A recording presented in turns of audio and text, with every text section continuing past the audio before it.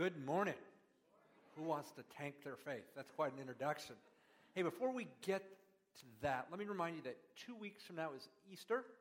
One of our core values is we believe God cares for people. People matter to God. So we want to reach out to everyone and anyone in our sphere of influence. And Easter's a great time. A lot of people are Christmas and Easter only kind of people, and they may be in your sphere of influence. Whether they're a coworker, friend, I encourage you to invite them to Easter service. That's 2 weeks. Chance for them to be exposed to God and the gospel, and who knows what God might do. But most people say they haven't come to church because no one's invited them. Surveys across the country say. So let's be people. They might say no, but let's take the initiative to invite them. If you've ever set a mouse trap, you know what you're counting on is that mouse gets so fixated on the food that's baiting the trap that they're unaware. And they go in and they pull that piece of candy or piece of cheese and bang, there goes the spring, and they lose their life. Their fixation on food costs them. Well, we can be people who get fixated on our circumstances, can't we? We get a health issue, we get a financial issue, we get a relational issue, we get whatever it is, and it's right there and it's in front of us, and it just consumes us. And we can lose big. And I want to talk about what happens when we fixate on our circumstances. So if you got a Bible, if you'd open it to Genesis 16, we're going to work our way through it and ask that very question: what's the danger of fixating on our circumstances? What's the danger of fixating on our circumstances? And we're working our way. We started at the beginning in Genesis, in the first 11 chapters. God created, and basically humanity pushed back. They did their own thing. That happened in the garden. Adam and Eve, hey, you can eat from all the trees but this one, but they fell to temptation. They wanted to be their own God, wanted to do their own thing. And we've picked up that tendency. It has been passed on to us spiritually. You push back against God, I push back against God, and to turn a phrase, all hell breaks loose. Genesis 4 was the first murder. By Genesis 6, God had said, the place is violent and corrupt. I'm sorry I made it. By Genesis 11, people want to build a tower. They can prove God doesn't there. They can run their own thing. God says, it's not happening. And he disperses them. And then in Genesis 12, he chooses to re-enter the world through a man and his wife. And he said, I'm going to make you a great nation. But I'm going to need you to move. I'm going to need you to go to this promised land, Canaan. And you leave everything you know. You leave your language, you leave your food, you leave your culture, and you trust me. I'm going to do great things. I'm going to multiply you, and your descendants are going to be as numerous as the sand or as numerous as the stars in the sky. And so that's where we are. Abraham and his wife Sarai have done that. But there's a faith issue. They took God at his word and they left, but they don't have a son. They haven't been able to conceive a child together. And in Genesis 15, the chapter before this, Abram took that up with God. He said, look, I guess there's a servant who was born in my house, and I guess he'll be my descendant. And in Genesis 15:4, the word of the Lord came to him being Abraham, saying, this man will not be your heir, but one who will come from your own body shall be your heir. And then he takes Abram out, and he shows him the stars. And it's Genesis 15:6, it says, then Abram, believed in the Lord, and it was reckoned to him as righteousness. So Abram makes a statement of faith. So that's where we are. That sets the stage for what's going to happen in Genesis 16. So here we go. Verse 1 says, now Sarai, Abram's wife, had borne him no children, and she was an Egyptian. She had an Egyptian maid whose name was Hagar. Remember that Abram and Sarai went to the land, promised land. There was a famine. They went to Egypt. They were pushed out of Egypt by the Pharaoh, and he sent them away with stuff and resources and servants. And probably they picked up Hagar in Egypt. So, that being said, verse 2, Sarai said to Abram, now behold, the Lord has prevented me from bearing children. Please go into my maid. Perhaps I will obtain children through her. And Abram listened to the voice of Sarai. Now I want to stop there for a minute. It's clear, Genesis 2:24, God's plan for marriage is one man, one woman. You'll share that sexual union together. It's not to be shared outside. You're one flesh. So God's plan is clear on that. Second,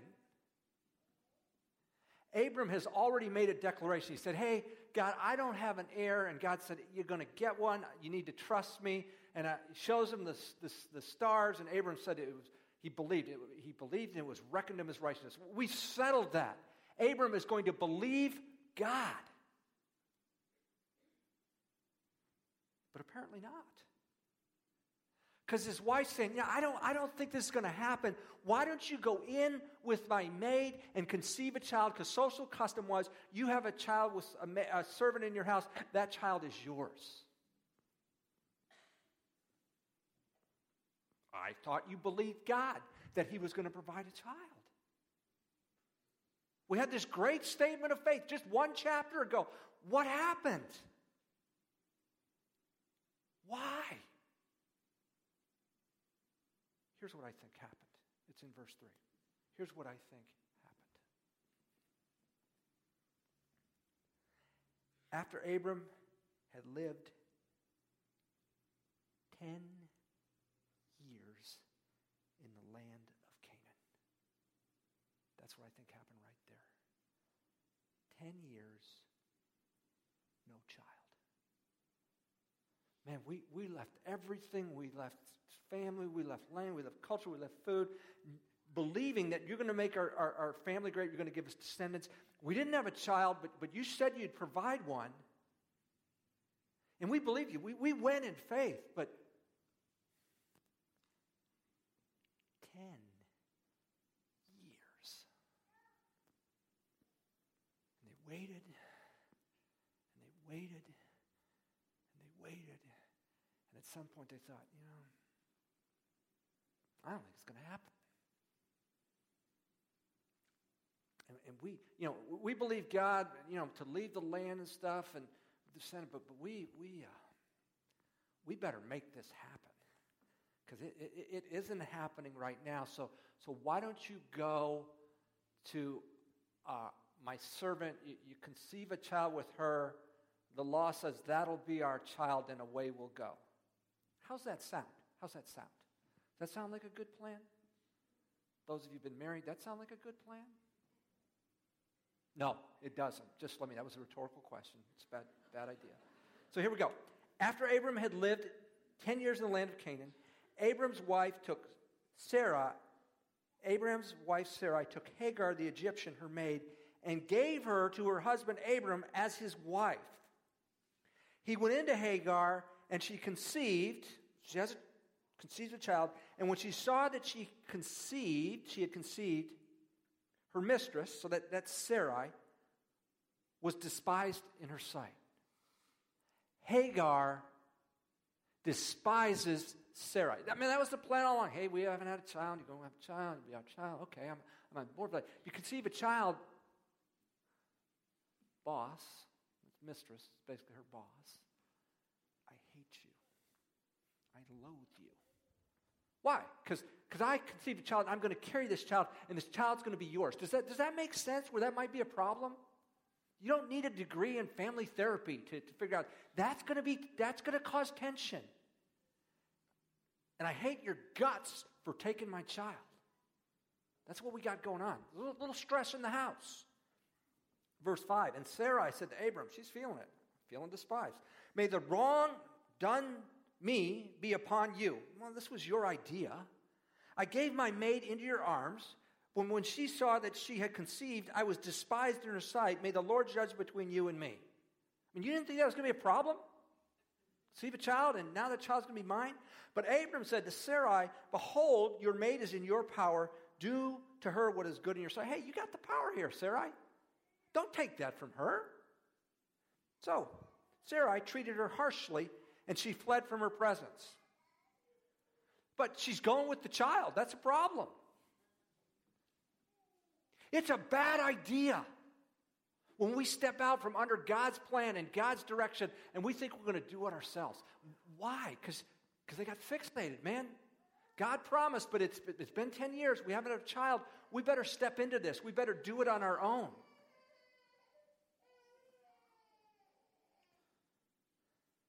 Verse 7, now the angel of the Lord found her by a spring water in the wilderness by the spring on the way to Shur. Shur is a northernmost part of Egypt. He said, Hagar, Sarai's maid, where have you come from and where are you going? She said, I'm fleeing from the presence of my mistress Sarai. Then the angel of the Lord said to her, return to your mistress and submit yourself to her authority. But it comes with a promise. Verse 10. Moreover, the angel of the Lord said to her, I will greatly multiply your descendants, so they too will be too many to count. Makes a promise. You'll have that child, and that child will be the father of a great nation. Multiple descendants. So we know it's the Arab world. Doesn't say God's going to give them a land. Doesn't say they're going to be a blessing to people like God promised Abram and his descendants. But it does say you're going to be a mighty people. Verse 11.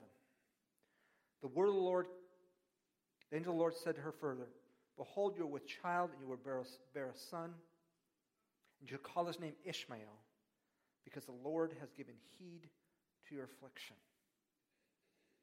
And these people will be a torment.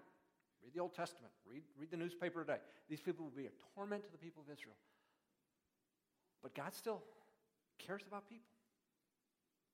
People matter to God. And this is a woman in need. This is a woman in desperate situation. And God's going to step into circumstances like that.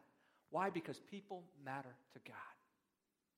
And there may be people in your sphere of influence, you think they're a torment, they're this. That person matters to God. That's why we ask you to be praying for them, inviting them, cultivating a relationship with them. What? That the Lord might work through you in their lives. Verse 12. Here's some insight about Ishmael. He will be a wild donkey of a man. His hand will be against everyone, and everyone's hand will be against him. That's a tough way to live. And he will live to the east of all his brothers. What a mess. What a mess. And it's a mess that will have repercussions for thousands and thousands of years. How'd we get here? How did it get here with Abraham, Sarai, and Hagar? Sarai and Abraham looked at their circumstances and they thought, no, this is too much for God. He said, but I've been waiting a while. We need to make this happen. Got so focused on circumstances, lost sight of God.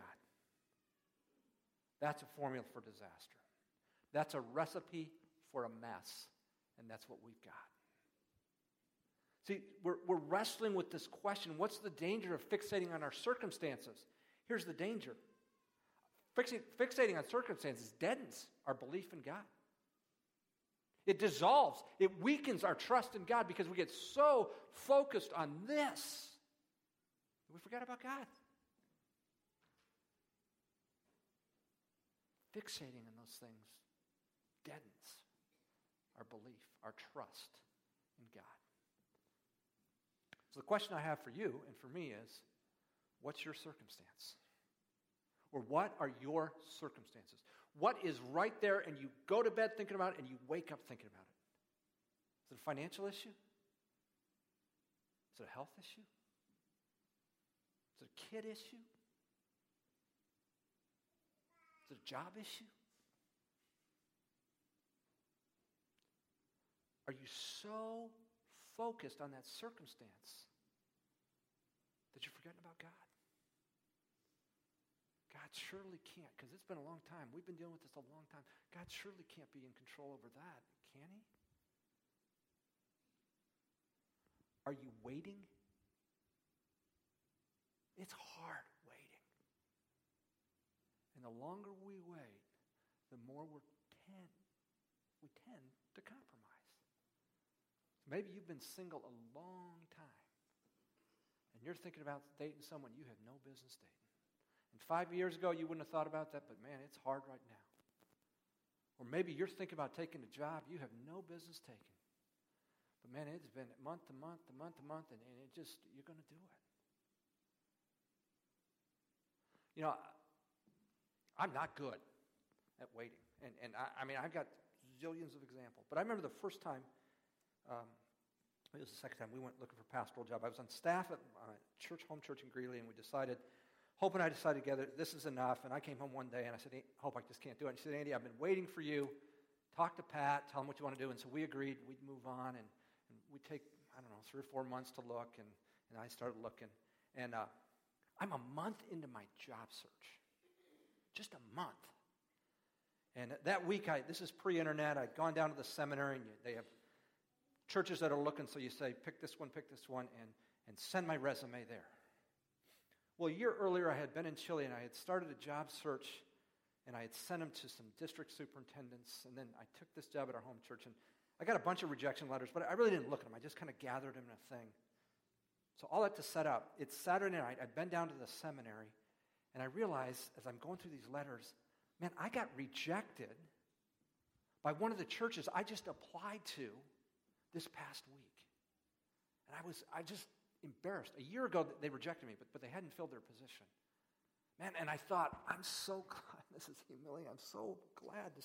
I'll never see these people. And then I called Hope, and I said, look, this is ridiculous. I just ought to go look for another job. There is no way I'm going to get a job. I have no experience. No one's going to know me.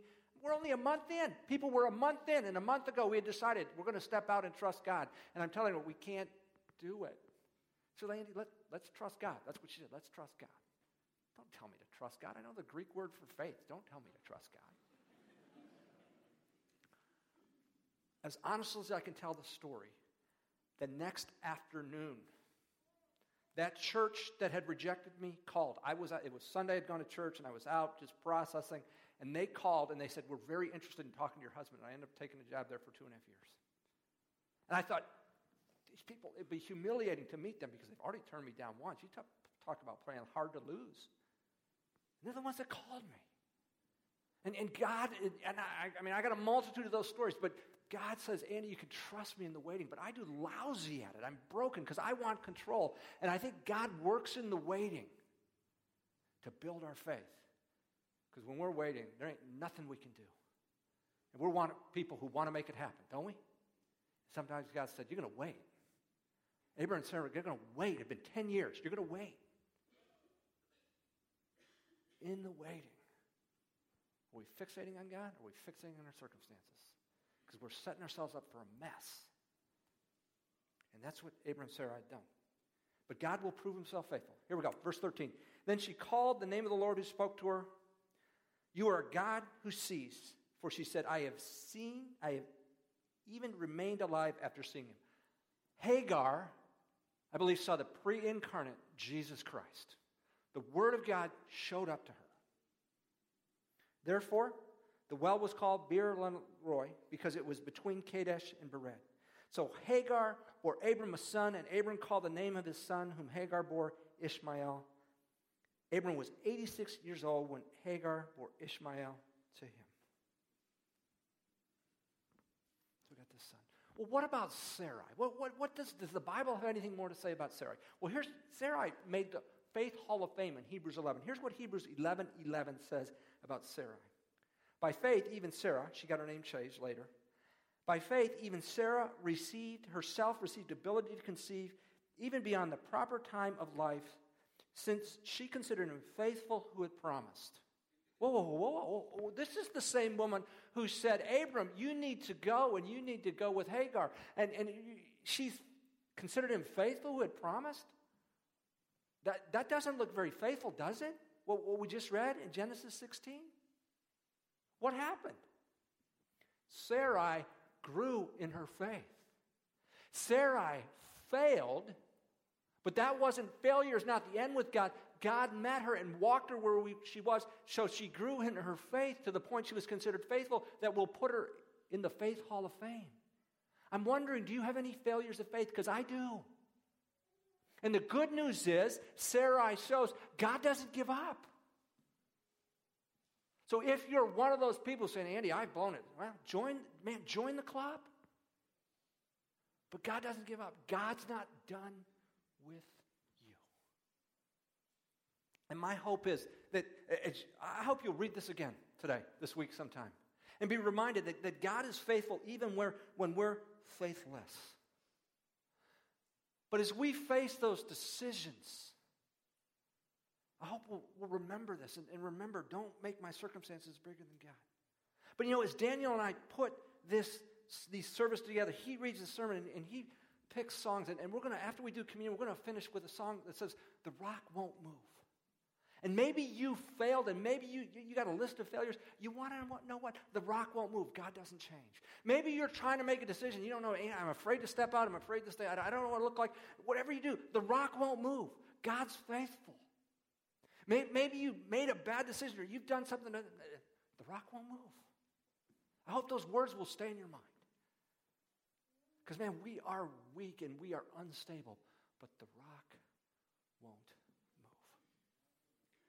Now, this is a rich metaphor, and in the New Testament, Paul wrote a letter to the Galatians, and he picked up on this. And the Galatians, there were some people who were Judaizers who were trying to say, hey, it's really not by faith, it's what you do. And so Paul picks up on this, and he wants to use this as an example that we need to trust. And so I'm reading from Galatians 4, 21 to 31. Here's what he says. "Tell me, you who want to be under the law," in other words, you're going to do things to work your way to God, "do you not listen to the law? For it was written that Abraham had two sons, one by the bondwoman," that'd be Hagar, "and one by the free woman. But the son by the bondwoman was born according to the flesh." Now the flesh is, in this case, is everything we can do apart from God. And isn't that what Abraham and Sarah decided? We need to do this apart from God. "And the son by the free woman through the promise." That's Isaac. This is allegorically speaking, it's an allegory, for these women are two covenants, one proceeding from Mount Sinai, which is the law, bearing children who are to be slaves. She is Hagar. Now, Hagar is Mount Sinai in Arabia and corresponds to present Jerusalem, where the Pharisees are teaching the law, for she is slavery with her children. But the Jerusalem above is free. She is our mother, for it is written, "Rejoice, barren woman who does not bear.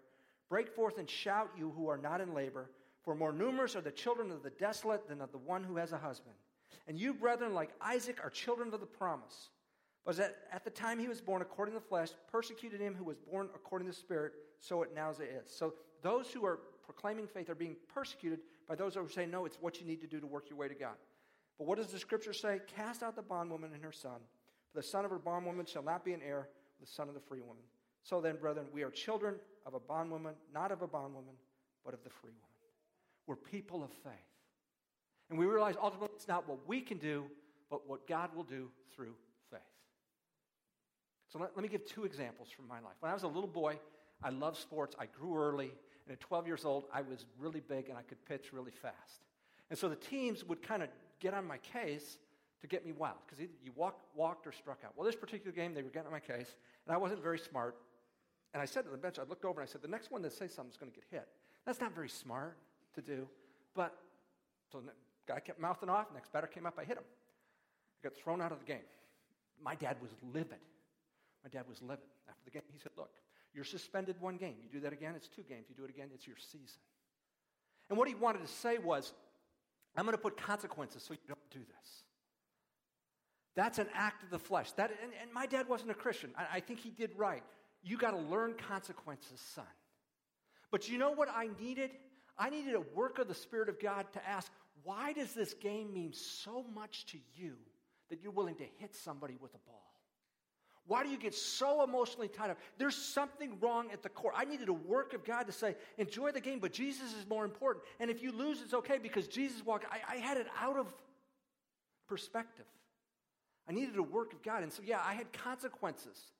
See, that's what the law does. It says consequences, but it doesn't change our heart. 6 years later, I was a sophomore in college, and this day, it was about October, and I'd taken a class, 3rd semester calculus, and I'd not done well, and it was clear I was going to get a B in the class. And man, I was bummed out at dinner, and my friends had seen this, kind of like, who died here? And so they found out what had happened, and they tried by sarcasm to say, oh, you got a B? Man, I drop out of school. Oh, I got a B. I switched my major. Not me. I just give up on life. And they're trying to use sarcasm and humor to say, lighten up, it doesn't matter. That's a work of the law. That's something what I needed was a work of God on the inside to say, what is it in your value system that this grade means so much that you act this way? See, there's things we can do on the outside, but there's a work God needs to do on the inside. And that's our faith, that God is doing that work. We're children of the promise. We're not children of the law. We're ultimately dependent on God to do a work in our heart and our soul.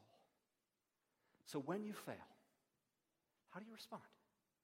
You lose your temper, whatever you do.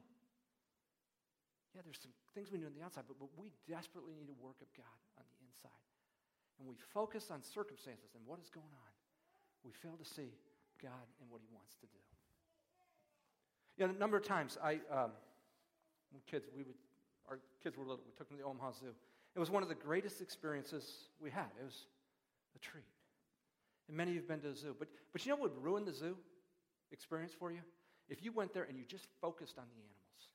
If you just thought, those tigers and those lions, they could rip my head off. That bear, he could, with one swipe, and if you got so focused on the animals, you didn't realize there's protection there. There's safety, and many people come in and out of the Omaha Zoo, and they live to experience it. But you get focused on the animal, you could lose the experience. And I fear that's what we do in life. We get so focused on the circumstance that we forget there's a God who's in charge. Would we see beyond our circumstance so our faith would be alive to the God who's in control? We're going to move to a time of communion now. So if you're one of the people that's serving that, if you would come to a table, that would be great. Let me tell you what we're doing and we're not doing as we do communion. We don't believe this becomes the literal body and blood of Jesus. This is a memorial. This is something we're doing to commemorate our faith. You don't have to be a member of North Point to participate in communion. You just need to be a follower of Jesus.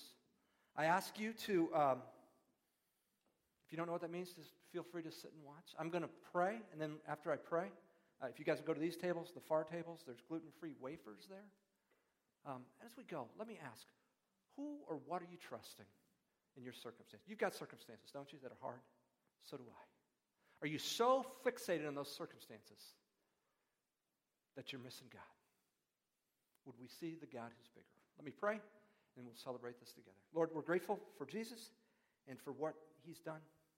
Thank you for this example of people who failed in faith, but yet were restored. Pray in Christ's name. Amen.